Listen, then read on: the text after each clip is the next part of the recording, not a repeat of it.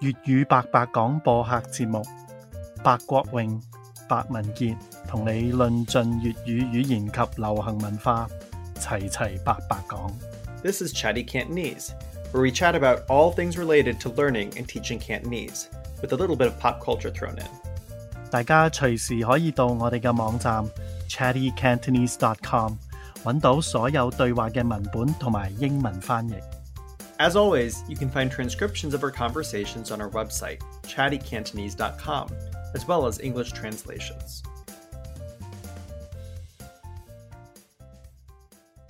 In today's episode, Raymond and I chat a little bit about what brought us to Cantonese, him as a teacher and me as a student. Before we get started, though, a quick note about our various episode formats. Conversation episodes like this one tend to use more Cantonese, so we'll often include a vocabulary list on the website, in addition to the regular transcript and translation to help students listen for keywords. Learning tip episodes, like the one coming out next week, are more bilingual, as they focus on how to go about tackling specific issues that everyone from beginning to advanced students might wonder about. They aren't meant to be prescriptive explanations of grammar or vocabulary. There's already tons of great content out there for that, much of which we'll reference in our show notes, but rather creative ways for students to approach or rethink these challenges. Finally, in our guest episodes, language use will often vary, as the focus of those is for Cantonese speakers of varying degrees of fluency to tell their stories however they feel comfortable. Ultimately, our goal on this podcast is to highlight how learning a language is about more than just memorizing sentence patterns or vocabulary. It's also about joining a creative, vibrant community, and we hope you enjoy getting immersed in it as much as we have. With that, let's switch over to Cantonese. 不如你講下先啦，不如你講下你點樣開始對廣東話有興趣，或者學起廣東話，同埋你對廣東話嘅即係一啲感覺或者睇法啦，好唔好？可以。其實呢，我開始學廣東話之前，學咗普通話先。我仲記得我中學嗰陣時嘅普通話老師話，講廣東話嘅人好似嗌緊交喎。當然有啲人聽唔明一個語言嘅時候，都會講呢啲嘢嘅，所以唔好介意啦。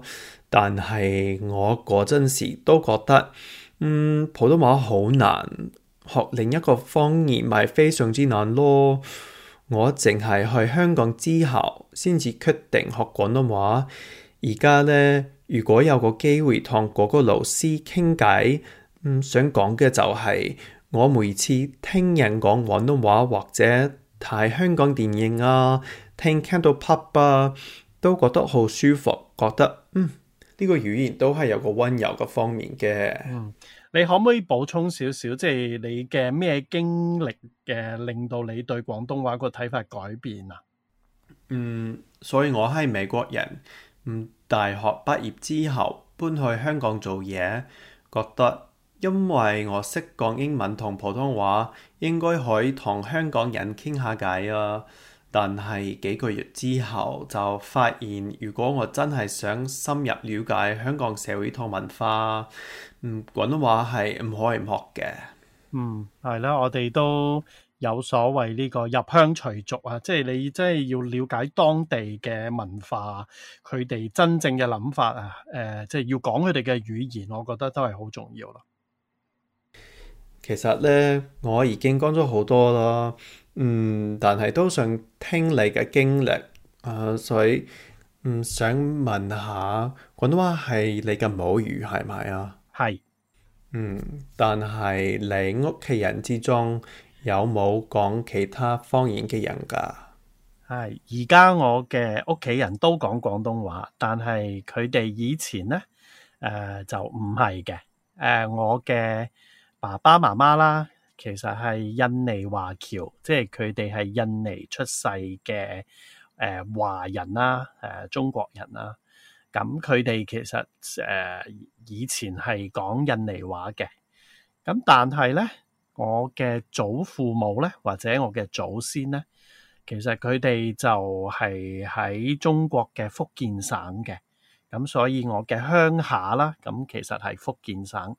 咁我爸爸嘅鄉下啦叫安溪，我媽媽嘅鄉下叫莆田，咁佢哋兩個地方都有自己嘅話嘅，咁所以咧喺我屋企咧，以前都會聽到安溪話、莆田話，咁我嘅爸爸媽媽會講印尼話，但係咧我嘅爸爸媽媽後來咧又去咗中國嘅北京啊、天津啊、洛陽啊呢啲地方住過，咁我嘅哥哥喺北京出世，咁所以佢哋咧又會講普通話，咁啊最後佢哋又再搬咗去香港，咁我喺香港出世，咁所以其實佢哋就大家一齊學廣東話啦。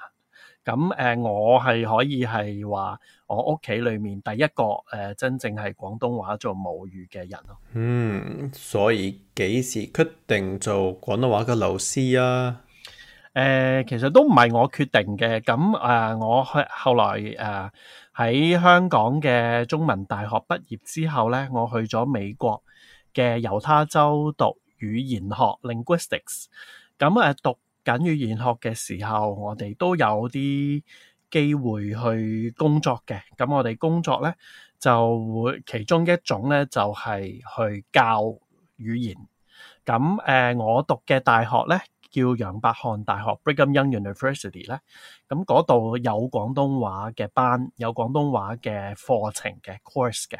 咁佢哋好多時都會揾講廣東話嘅學生去教，咁所以我嗰陣時就一邊去讀語言學，一邊就教廣東話啦。咁我覺得好有趣嘅，因為我都係第一次好正式咁樣教廣東話啦。咁會諗一啲以前唔會諗嘅問題啦，即係唔會諗你嘅母語嗰啲語法啊、嗰啲詞彙啊嘅問題。咁我都覺得自己一邊教咧，一邊都學到好多嘢咯。所以我哋已經講晒我哋今日嘅內容啦，但係我哋每一個 episode 都要講啲 slang。所以而家想問下，一個人學廣東話嘅時候，興趣係咪需要嘅？係啊，即係興趣呢樣嘢好緊要噶。正所謂牛唔飲水就唔撳得牛頭低。咩話？你想唔想估下咩意思啊？牛唔飲水，所以 if the cow isn't drinking water，撳得牛頭低，就撳可能係好多人唔知道嘅，唔明嘅，撳係咩意思嘅？係撳係撳係第六聲 ，sorry，撳即係撳掣個撳咯 ，push 係啦，係，so 唔可以 ，so you can't push its head into the water。係啦，使唔使講多一次啊？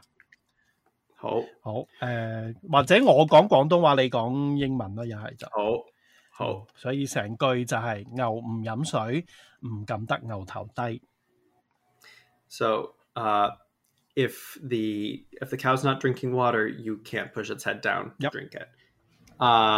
其實我覺得呢個同英文嘅講法差唔多。我哋英文嘅係有個係 You can lead a horse to water, but you can't make it drink。係啊，咁基本上就係一樣，不過嗰隻動物唔一樣咯。係啊，你講得啱啊！歡迎大家留言同發問，記得點讚、訂閱，並同身邊對粵語有興趣嘅朋友分享本節目。